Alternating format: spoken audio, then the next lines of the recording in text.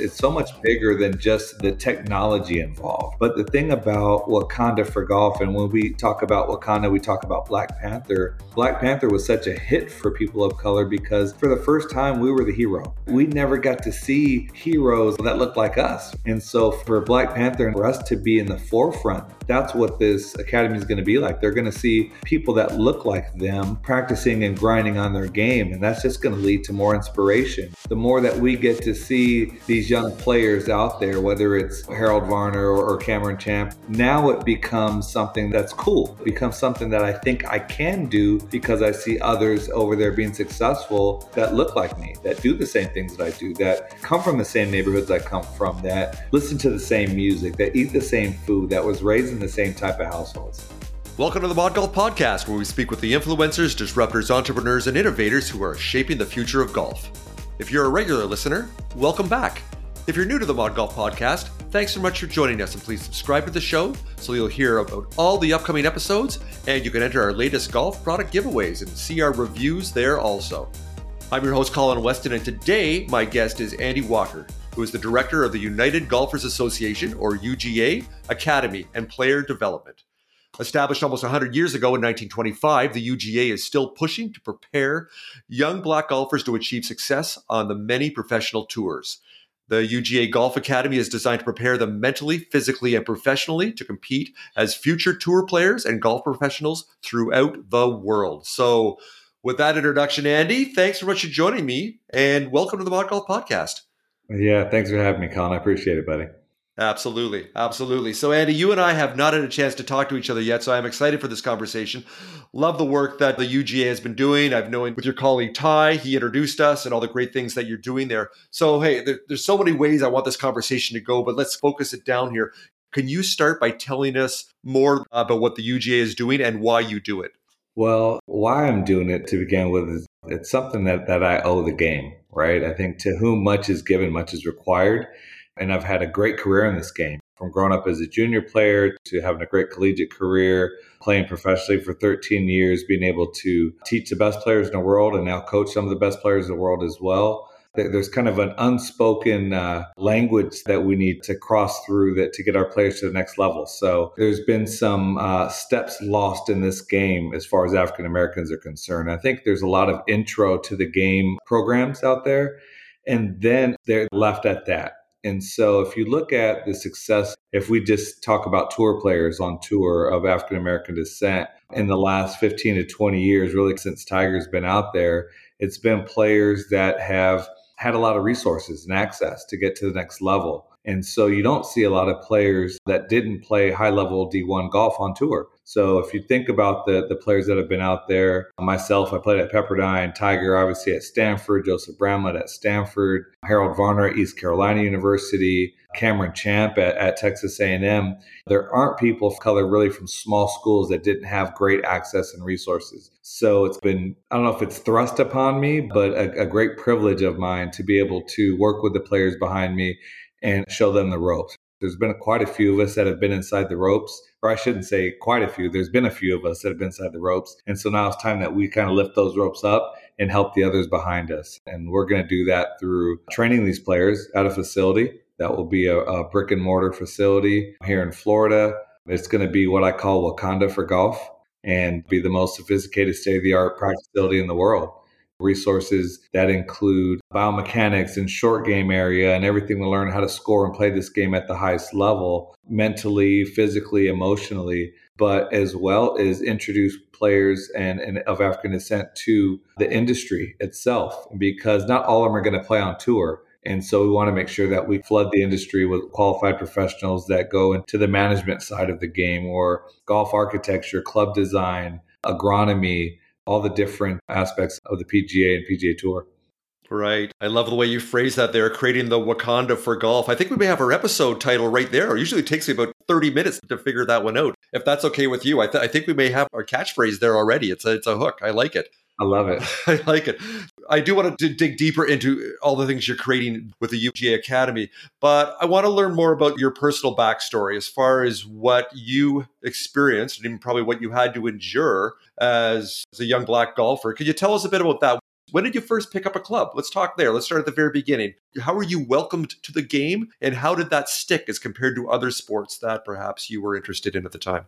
Well, I grew up playing the game, since I could really walk. So my dad introduced me. He was part of a group of African American businessmen in Phoenix called Desert Mashi. They've been around for probably close to 100 years as well. And so I grew up playing my first tournament when I was 5 years old, was hooked, won by like 19 shots or something, and just felt like I was a stud, right? I go into show and tell with a trophy bigger than me and a picture of me on the front page of the Arizona Republic, right? So you couldn't have told me I wasn't already a star at 5. But played every sport, and my brother and I, we played football and basketball and baseball, but golf was something that I always really loved. At an early age, you don't know any different. You don't learn about race and color until it's really told to you. As I got a little bit older, and I'm 13, 14, 15 years old, and I'm one of the best players, not only in the state, but in the country, you see the questions were coming now. Pop, why didn't I get picked to be on that team when I won the scoring title and I won more tournaments than everybody? And so this is where my dad started talking to me about race. And he started talking to me about privilege, and he started talking to me about inequities, inequality, and all these things that go along with this. I remember fondly playing my first AJGA tournament in Houston and having to do a qualifier to get in. And so I think I shoot 69 or 70. I'm like 14 or 15 years old. I get in the qualifier. I'm waiting for my dad to come pick me up. And the members at that club come by, and a guy literally handed me his clubs thinking I was a caddy. Right. And he walks by every other junior golfer and comes to me. And I guess I'm supposed to be the caddy. Right. So that was one of the first times where not only you faced it blatantly, but I started to get a little bit pissed off about it. Right. And now it's like, okay, this isn't the first time it happened. But you know what? I always tried to use that as motivation. I never used it as a discouragement or a reason to quit. It was always like, you know what? I'm going to take these clubs and beat your ass with them now. So, and I don't know if we're allowed to curse, but I used it as encouragement to push forward with it. It motivated you. And that is racial bias or cultural bias. What you experience there, it's more subtle. Well, subtle and not so subtle at the same time, I suppose, as compared to someone actually yelling a racial slur at you, or some of the things I've read that Charlie Sifford and Lee Elder had to endure on tours, verbally abused on the golf course, and even stories. You'll know the story, recall. I forget which pro golfer it was, being taunted on the course and having it one hole, like someone defecated in the cup, and when he was picking his ball up, like the stuff you can't even believe that happened. But that happened on tour for them, didn't it? Yeah, it actually happened about 2 miles from where I grew up. It was at Arizona Country Club. It happened to Charlie Sifford, and it was during the Phoenix Open back then. And believe me, I had practice rounds where people were yelling white power and different stuff to us, playing, and then having a guy, I remember at Long Beach Open one year, broke a branch in my backswing. There was times where I had "Don't let the sun set on your black ass" as a note on my car when I'm at a tour event. We weren't always reading the wind when we were looking in the trees. We were looking to see if someone was in there about ready to pop off on us. It was playing with different pressures. Not that everyone doesn't play with pressures in this game, but sometimes there's a little different pressure that goes along with really not trying to survive the golf course and the conditions out there, but really trying to survive the round, because you don't know if there's going to be a nut out there that's just looking to take somebody out. And so there's been those instances where we played in some of the South that was a little scary. Right. Wow. So now I can really start to understand the motivation that you have to get next level with the young golfers that you're taking under your wing, and what that motivation is. So let's expand upon that, Andy. Let's talk about what you are building, the Wakanda that you're building in Florida, and what that will look like. I know I talked in the opening there that it will prepare them physically, emotionally, and intellectually for life and for the tour, and give them tools to do that. So tell us a little more about the UGA Academy. There's really going to be about 4 different levels that we're going to be hands-on involved with, but there's 5 levels throughout. So the grassroots levels, we're going to support those programs, the Desert Mashi Junior Golf Association that I grew up in, some of the first tees, the Orlando Minority Golf Organization in Orlando by Dr. Dorsey, Hollywood Golf with Selena, those type of programs. We're going to support them financially. We're going to support them with resources and access to facilities. We're going to support them with training the trainers and making sure that they're introducing this game at a high level to these young players. And we're going to give them all the support they need. Level 2 is where we become hands-on. So this is going to be your intro to tournament golf. right? And we're going to make sure that we give these kids a warm welcome, and they're welcomed and they feel welcomed into a game that's kind of always been exclusionary. Right. So we're going to give a real inclusive welcome to these players, a warm welcome. We're not going to throw them in the deep end without floaties, right? We're going to help them along, show them the rules of the game, the etiquette of the game, what level they should be playing on based on their level of play, their age, and really kind of give them a soft, warm welcome into competitive golf. Level 3, this is going to be one of our biggest pools. These are the kids that are already out there playing. These are going to be from your 10 and 11 to 17-year-olds. There's tons of these players out there. This is going to be kind of your live-in academy. And the kids will be going to school from like 8 to noon every day. And then from 1 to dark, they're going to be grinding on their games. And so they're going to be working not only on the mechanics of the game, how to score, how to hit different golf shots, the biomechanics. They're going to start going into nutrition and fitness. Obviously, the mental side of the game, which when you get to that level, the game becomes 95% mental and 5% mental. So it's all mental, really, at that stage. When you get pretty good, you get into competitive golf, right? You And should so, know. yeah.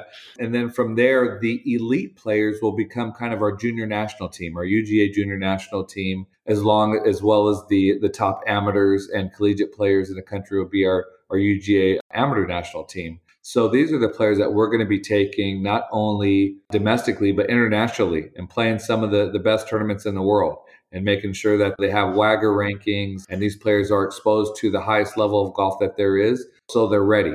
And then our final stage will be our tour players, which I'm working with quite a bit of them already. One young man, Kamayu Johnson, that's had a lot of press here lately. He was supposed to play in the Farmers and caught COVID when we were down there getting ready for that event, but he played in Yeah. Pebble.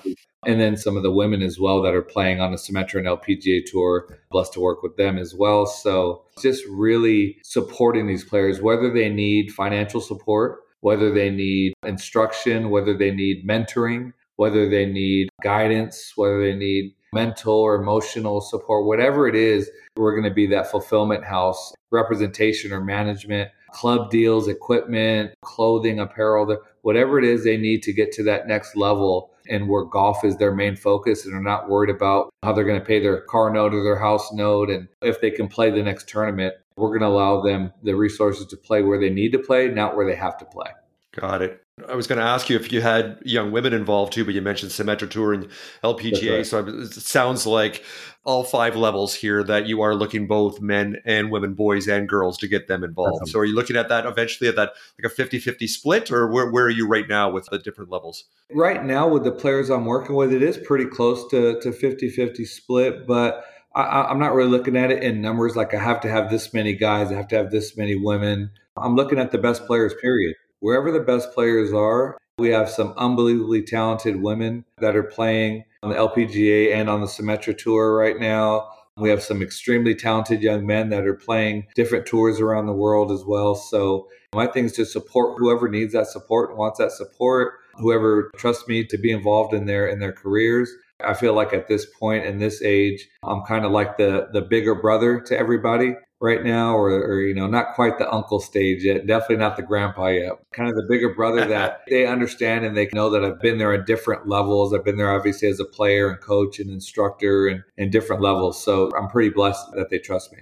Oh, I love this. So just looking at what you have on your website here, so the 5 different levels, I guess it's at the P3, that junior players program you mentioned, that they will be at the academy, living at the academy, starting there. That's right. Yeah. Is that correct? So that's that after we have the brick and mortar academy, that's where they're gonna start staying there full time. So they'll be going to school there, living there, kind of like your IMG style academy, really along the lines of Right. what the Australian Institute of Sports has done, how they've done with the Korean national teams, why they're building these great programs up where you're at in Canada. The Canadian national team and junior national team, there are some great players and they do things really intently. And I think that's a very strong word to use, is the intent behind it. And so they give the support to these players where it's needed. Right. And it's almost like they don't let them fail.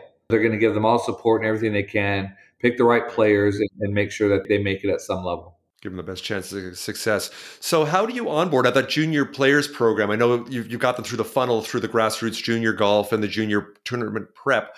And I'm assuming you're looking at all over the country here. You're just looking for the best players in the 50 states, right? As far as you're That's not right. just focused on the Southeast or Florida even. It could be wherever you are. As long as you're at that best level, best chance for success, you bring them in. So how do you reach out? How do you raise awareness with the UGA across the country? What are those best ways for you? Besides, of course, the incredible reach that the Mod Golf podcast has, so everybody in the world will know about it now, of course. But Right. how do you get the word out for the UGA and the Academy? Well, obviously, being on podcasts like this is great for us. We're going to be doing a lot of marketing, a lot of social media.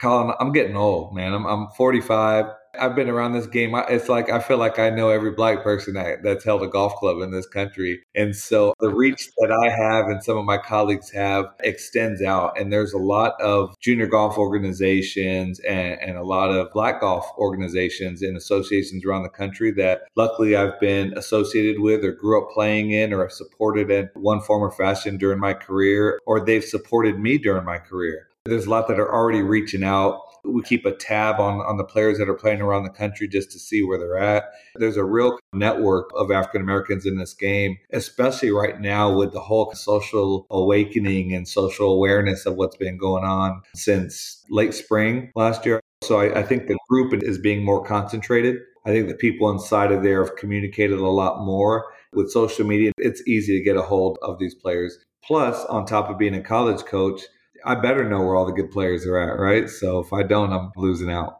You're not doing your job. You're not getting it done. So I'm assuming for the academy, then this would be pre-college students. I'm assuming they would all be up to high school age, or would you even have some perhaps that would be at that college age? So what are you looking at there for the academy? Yeah, the academy is mostly going to be in that high school, just kind of maybe junior high to high school age. But the college players, we're going to work with them as well. And obviously that'll be more during the summers and their breaks and holidays because they're going to be playing for their respective colleges or universities at the time. But it's really going to be for anyone who wants to come and get some work, have a place that they call home, a place that is not only warm and welcoming and accepting. It's going to be one of the best facilities in the world, if not the best facility in the world to get better. And they're going to be surrounded, which means so much, with people that look like them, right? So when we talk about Wakanda for golf, that it's so much bigger than just the technology involved, right? There's going to be obviously the most state-of-the-art technology in the world. But the thing about Wakanda for golf, and when we talk about Wakanda, we talk about Black Panther. Black Panther was such a hit for people of color because for the first time, we were the hero. Right. We never got to see heroes and we never got to see those people that looked like us. Right. We were always kind of like the sidekick. And so for Black Panther and that stuff, for us to be in the forefront, that's what this academy is going to be like. They're going to see people that look like them practicing and grinding on their game. And that's just going to lead to more inspiration. And I think that's why we didn't get to see the real Tiger renaissance happen after he played. Everyone thought that 10, 15 years, there were going to be a flood of players out on tour, and it just didn't happen. Tiger, obviously the best player ever. Mm-hmm. He probably did more for this game than anyone ever, maybe than Arnold Palmer, but I'd give Tiger the lead in that. But he didn't have quite the effect on the African American culture because he wasn't super tangible. And so the more that we get to see these young players out there, whether it's Harold Varner or Cameron Champ or Willie Mack or Kamayu or Mariah Stackhouse or Cheyenne Woods and Shasta Avery Hart and Sierra Sims and all these players out there, now it becomes something that's cool. Right? It becomes something that I want to do. It becomes something that I think I can do because I see others over there being successful that look like me, that do the same things that I do, that come from the same neighborhoods I come from, that listen to the same music, that eat the same food, that was raised in the same type of households. Yeah, I know with Sandy Cross, with the PGA, I've heard her talk many times. I've had her on the podcast, and she says she probably didn't invent this one, but puts this out there. In order to be one, you've got to see one, right? And have that confidence. Right. And as you just touched on all the points, that makes it naturally welcoming. You just feel invited because it's relatable, right? And the people, whether it's Harold Varner or some of the other pro golfers and coming up that you mentioned there, they are relatable, more culturally relatable than even just the golf game, which you need. So, hey, I saw this on your website, which sounds more like a call to action than anything else. I'm just going going to read this and I want you to respond. So you're saying, like, what is at stake? If the UGA does not grab the baton and run with it now, we possibly can see another 60 years to go by with minimum growth in the sport of golf for Black athletes. So could you expand on that? So it sounds like you're really sending the alarm out there that if you remain complacent and don't put in place what you're putting and really push and create the Wakanda, that it's going to be same old for the next many decades. When that was put on the website and Ty really came up with that tagline, he was right. We've been having these talks, but they've just been talks. And we've been really good at saying what needs to happen. Now it's just time to make it happen. It isn't that we haven't had good Black players before Tiger, but there was a lapse. And so what happened was with the end of the Caucasian only clause on the PGA and PGA Tour, then the UGA was put aside, much like the Negro Leagues. Once we let some in, you don't need to have your organization anymore, right? Well, the UGA was so much bigger than just the tour at that time, just the Black tour. It was the support system for these players. They practiced together. They had their own kind of mini Wakanda, right? Minus all the technologies, but they practiced together. They traveled together. They had their support system financially, emotionally, mentally. They were grooming each other. They had a developmental tour that got them ready for the main tour when it was time to go over there. So the UGA played a huge role in that. And then when the UGA kind of died down there in the early 70s until last year, that support system went away. So we don't want to be here talking 20, 30 years ago about what are we going to do to help change the complexion of this game. Everyone says that we want golf to look like America. Well, it doesn't right now. It doesn't look like America where I came from. It may look like some places, but it doesn't look like the neighborhoods that I live in. And so is it starting to change a little bit? Of course it is. But there's a long way to go. So to stay complacent and pat our backs on what's been done, I think would be not only selfish, it would be wrong at this time. It's a place where this isn't going to be just a Black solution because it's not just a Black problem, right? It's a problem for all of golf. And I think as there become more Asians in the sport, more Hispanics in the sport, more Blacks in the sport, more of everyone, the game is better because of that. And so it's going to take everybody. They say it takes a village to raise a kid. Now, I don't believe so. I believe it takes a lot of villages to raise a professional golfer or a golf professional in this instance. We're going to be looking for the help. And just like I said, we can't wait for someone else to do it. And fortunately, call it what you want, fate or whatever, this is a game that I've happened to live my whole life through. And I tell everybody, golf owes me nothing, but it's given me everything. And so inside of that, I owe the game back. And I owe players that look like me that don't have the resources that I did have. I had some people that mentored me. Obviously, my parents did an unbelievable job and never be able to thank them enough for what they did. But also I had sponsors and the Goldston family in Atlanta that sponsored me when I turned professional. And Jeff Dunovant, who took me under his wing when I was 13, 14 years old and groomed my game and still talk once or twice a day, every single day. So having those relationships, Wow. When we've all had a support system. It's like when people say, they're a self-made millionaire. I don't buy that. Someone believed in you. Someone bought your product. Someone gave you the loan, right? So it takes a lot of villages. Yeah. And I work with a lot of our entrepreneurs, not just in startups, and not just in the golf industry or even sports technology across all sectors. And one thing we always say, entrepreneurs, because they think it's all on them, the heroic, overly romantic type of vision of the entrepreneur, and the same with the professional golfer, especially in sports where you're playing by yourself, whether it's tennis or golf. But it takes that entire entourage over decades. So one of the sayings that is out there in entrepreneurship that if you want to go fast, you go alone. But if you want to go far, you have to go together. And it may sound like a cliche, but it's true in pretty much every aspect of life in society. And you need to have people that believe in you and you've got to give back. And it sounds like, well, I can see that you are giving back so much here, Andy, and it's commendable. It's impressive, and the game and society is better for it. And I think you're just getting started there. You say you're 46, you're getting old. Hey, you got 10 years on me. I've got lots of energy too. You've got lots of energy, and I think you're just getting started there with what you're doing. 45. 45. Oh, sorry, I already ate. See, well, I thought this episode had gone on so long. I thought maybe you had your birthday there, maybe. But sorry, I didn't mean. I take that back. All right. Geez, you sound like my wife when I accidentally age her by a year there. I'm in trouble. I'm in big trouble. So, hey, one thing you touched on right at the top of the show was about, yes, you are developing through the academy. The goal is the funnel is elite level professional players around the world, both men and women, but also that fifth level of your path to the tour. You talk about professional staff. That golf is a $90 billion industry in the US alone. In Canada, it's over a $15 billion a year industry up here. So globally, I would say it's close to 150 billion. So massive opportunity in the game, not only just as a professional, but also as a vendor and a supplier. And I know PGA Works is working very hard. I had Charles Dillahunt. Hopefully, you know Charles, had him on the show a Yeah. couple of months ago. And the work that they're starting to do now and really ramping up, that they've laid the foundation over the last couple of years. Sounds like all these pieces are coming together and really ready to pour some gas on the fire here and really get this baby going. And you're just one of the awesome pieces or awesome bricks in that wall that's being built here. So what other partnerships are you aligned with? Obviously with the PGA. I'd love to hear that as far as other groups and organizations that are helping propel you forward. Right. We just did a great partnership with Youth on Course. Had them on. Yeah, I know them. I Yeah. know Adam And Hike. Yeah, so, yeah. so that's going to be great because that starts to help our stage twos and threes, right, with access to facilities to play at an affordable rate. This isn't a cheap game to play. And, to play well at this game, you've got to be able to play a lot. Pounding balls on the range is fine and all, but I haven't shot too many 65s on the range. So we got to make sure that we're out there playing and getting the experience out there and experiences all the different conditions that golf's going to give you in every shot and lie and win and stance and pin position and playing partners and every different thing. We're really far right now in our talks with the PGA and doing some stuff with them as well. They're doing, obviously, just like you talked about with Charles and Seth Waugh and Lynette and Scooter and everyone over there are doing great to really move that ball forward. I really want to tie something down with them that goes into creating the golf professionals. The numbers there just don't lie. It's like in golf. It is what it is, right? What'd you shoot? 69. Okay, you played well. You can't tell me, Coach, I hit it well, but I shot 76. Well, then don't hit it well anymore because the bottom line, you shot 76. So there's something's not working, right?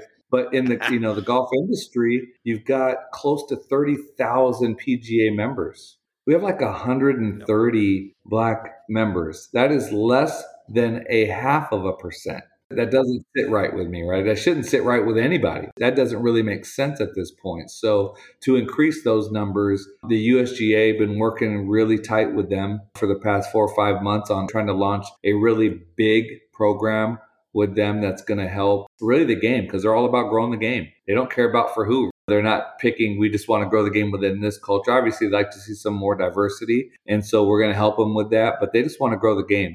Talking in with the LPGA and PGA Tour, seeing how we can be involved with them as well, because those in essence they're entertainment companies. They're the venue for the stars of this 100%. game to shine. But they're not so much in development of those players, right? They have developmental tours, but even if to play on the Korn Ferry or PGA Tour Canada, PGA Tour Latin America, you've already got to be a world-class player. So the thing is, how do we develop that Yes. pool so there's more people going to qualifying school for all of those? So there's more people with the USGA trying to qualify for US Junior Boys, US Junior Girls, US AMs, US Opens, whether it's the women on the men's side, all those different venues. So that's where we're going to come in, is we're not in competition with anybody. We are working collectively with everybody to just increase the talent pool and make sure when the players get to these different levels, they're ready. It doesn't do any good to have a bunch of players out there that aren't ready. So our thing is to make sure that we get these players ready. And when they get there, they're firing some numbers and or they understand the business enough to move in there to make a great career out of this game. Yeah, yeah. And what I love about what you're doing here and with the United Golfers Association being a nonprofit, you are still being very innovative and very entrepreneurial and having that social impact of what you're building here. So a lot of people in the entrepreneurial space in golf, even they're thinking, oh, it's some app or it's something that's to do with tech. And it's not. What you are doing is so entrepreneurial and you're recognizing pain points and seeing where opportunities are. And one of the things that I love that I preach to all fledgling or starting entrepreneurs is just like you're doing, forge those relationships, cultivate trust, and look for help and find groups that already have complementary offerings to you, like you talked about with Youth on Course, rather than you saying with the limited resources and bandwidth you have, we're going to build that ourselves. It's like, hell no, they've already got this great thing built. It's pretty much the infrastructure is there. We need to just plug and play. And that's exactly what you're doing. And it's amazing. Yeah, keep on going with that and keep building those relationships because that's what makes it work and how you'll accelerate your impact so much quicker. It's really good. You had mentioned with PGA professionals, over 30,000 of them and only like less than 200 Black PGA professionals. That number is not acceptable. And there's so much effort that has to be put in to get that much higher faster. And it sounds like you're helping create that pipeline for that. And I've been to the PGA show many times, and it really is this ocean of white people. It really is. But one of the nice islands that I was very humbled to be invited to a couple of years ago, well, twice, is the diversity task force that Dr. Michael Cooper had put on. So I'm optimistic that the PGA show is making efforts also in the PGA of America to really putting this to the front. It's not just a matter of talking about it now. It's a matter of boots on the ground and getting stuff done and doing that and moving forward. So with that, I wanted to ask the next 5 years, 10 years, what is your aspiration? What would you consider to be, even as far as numbers or metrics, that we're making some proper traction and the trajectory is going the right way that you would like to see as far as Black golfers professionally and in the industry in 5 or 10 years from now? Well, I think in the industry, we definitely got to increase that number from like 130 to closer to 400. So I'd love to, almost triple that number in the next 4 to 5 years. And I think that's very feasible. I'd love to get that number in 5 years to 500. And at that level, we're still not even making a dent inside the membership there, but we're moving in the right direction. As far as on tour, I don't know what's going to be feasible, to be honest. We don't know what the tour is going to look like, right? I mean, we don't know what's going to happen next week right now, Yeah. let alone what's going on. But I would definitely like to see more than 4 players out there on the PGA Tour. I'd definitely like to see closer number to 10 in a couple of years and really increase the number of top amateur and junior golfers that we see in the WAGR ranking. I'd love for us to have 10 to 15 players inside the top 100 in the World Amateur Golf Rankings, the official World Golf Rankings, some players inside the top 15 and top 20 that aren't named Tiger, right? Just at every level, just being really successful. I'd love for there to be on the AJGA just multiple winners of color out there every year, like 15 to 20, not one every couple of years. Just really having this game be what every other sport has been to people of color in this country, and a place that we can shine, and a place that we can make a good living at, a place that we can thrive to get an education and use this as a platform. Golf is one of the few sports that you're not going to be able to get on a basketball court with Steph Curry, right? You're not going to be able to go play football with Larry Fitzgerald. You're not going to be able to toss a baseball with Derek Jeter, right? But you can play golf with all of them. And I have, right? And so that's the thing is there's so many venues that golf will take you in that, to be honest, your education won't even be able to get you in. Just to use this game as a resource for a great life and to use this game to get inside what I call the ropes is going to be so important for us. So what's going to be success? I think progress. I think numbers. I think seeing people in decision-making roles. Everyone's been good to say, hey, let's start you guys out by giving you some internships. I don't want any internships. I want some executive positions. I want some VP positions. I want some real decision-making positions. People that, guess what, happen to look like me and have earned their way in there. We always have to be kind of happy with what they give us. And I think if we start to create a bigger pool, then we can create our own. So I think that's what success is going to look like. Yeah. Are you finding entertainers, celebrities, athletes from other sports, Steph Curry, of course, is kind of the poster boy for this, that are then pulling kids into the game, big NBA fans, and then they see Steph and they see him, what he's doing in golf? Are you seeing any traction there to double down on that and perhaps look at other professional athletes that also love golf to focus some energy there? Or are you finding them as ambassadors? Is that helping move the needle at all to get kids at least interested in the game where maybe they never even thought about golf before? It will. We are going to use them. So yes, we're going to.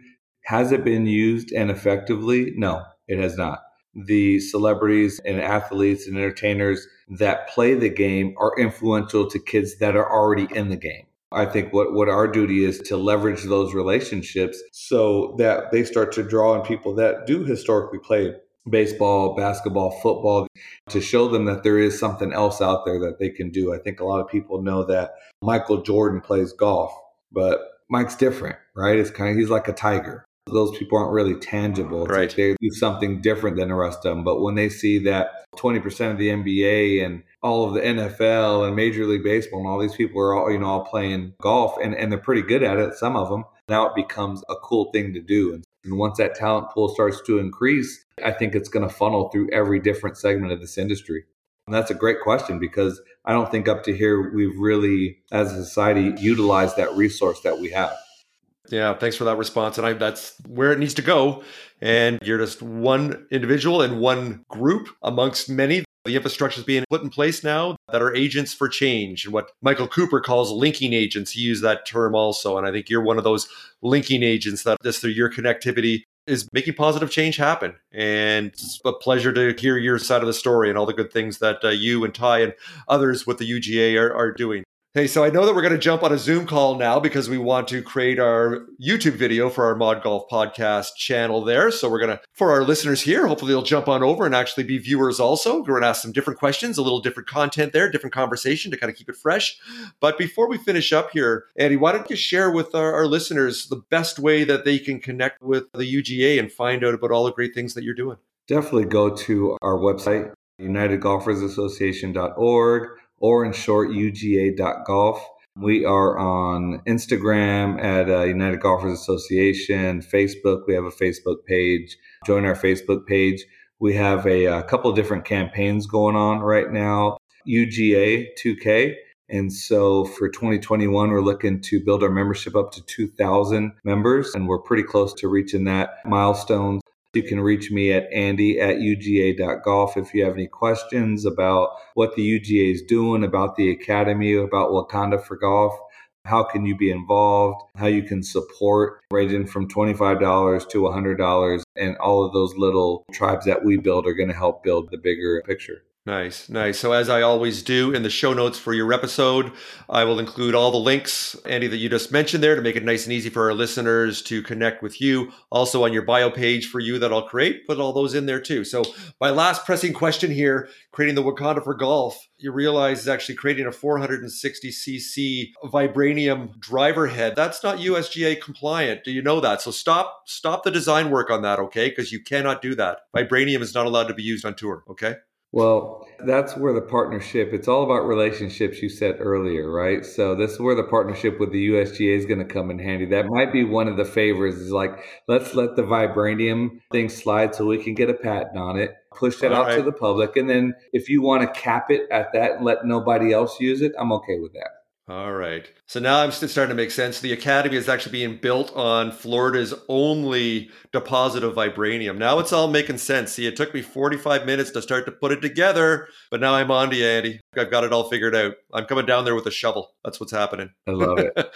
All right. Hey, Andy, why don't we leave it at that? So Andy Walker, Director of the UGA Academy and Player Development. This has been an amazing conversation. This has been inspiring and enlightening and letting us know what you're doing and where you're going with the Wakanda for Golf. Thanks for spending the time with me today and with our listeners on the Mod Golf Podcast. Awesome. Thanks for having me. We're at a college event right now, so root on the Lynn Fighting Knights here at the St. Leo Invitational, and go Knights. Go Knights. All right, Andy, take care. We'll talk soon. So that's a wrap for this episode of the Mod Golf Podcast. I hope you enjoyed my conversation with Andy Walker, Director of Player Development at the United Golfers Association Academy. If you'd like to learn more about Andy and the impactful work he and the UGA leadership team are spearheading, visit our episode show page where we've included website links and contact information. The video link for my extended conversation with Andy is also on our episode show page. And please subscribe to our Mod Golf YouTube channel while you're there. If you leave a comment, I promise to respond. Please join me next time when my guest is Bodo Sieber as he shares his entrepreneurial journey as the co-founder of Tag Marshall. I'd like to take a moment and thank our sponsor partners, Golf Genius Software and British Columbia Golf, for helping make the Mod Golf Podcast happen. Without their support, I wouldn't be able to bring you these engaging stories from golf's brightest innovators and influencers. Our friends at Golf Genius Software have added a new digital scorecard option to their live scoring capabilities of its tournament management platform. So if you're a golf course owner or operator, I suggest you check them out online at golfgenius.com to find out how they can help reduce your workload, create more fun, and generate more revenue. If you enjoyed this conversation about entrepreneurship in the golf industry, you can find more compelling episodes at Apple Podcasts, Spotify, Google Podcasts, Stitcher, or wherever you like to listen in. I'm your host, Colin Weston. Thanks very much for joining me. Bye for now.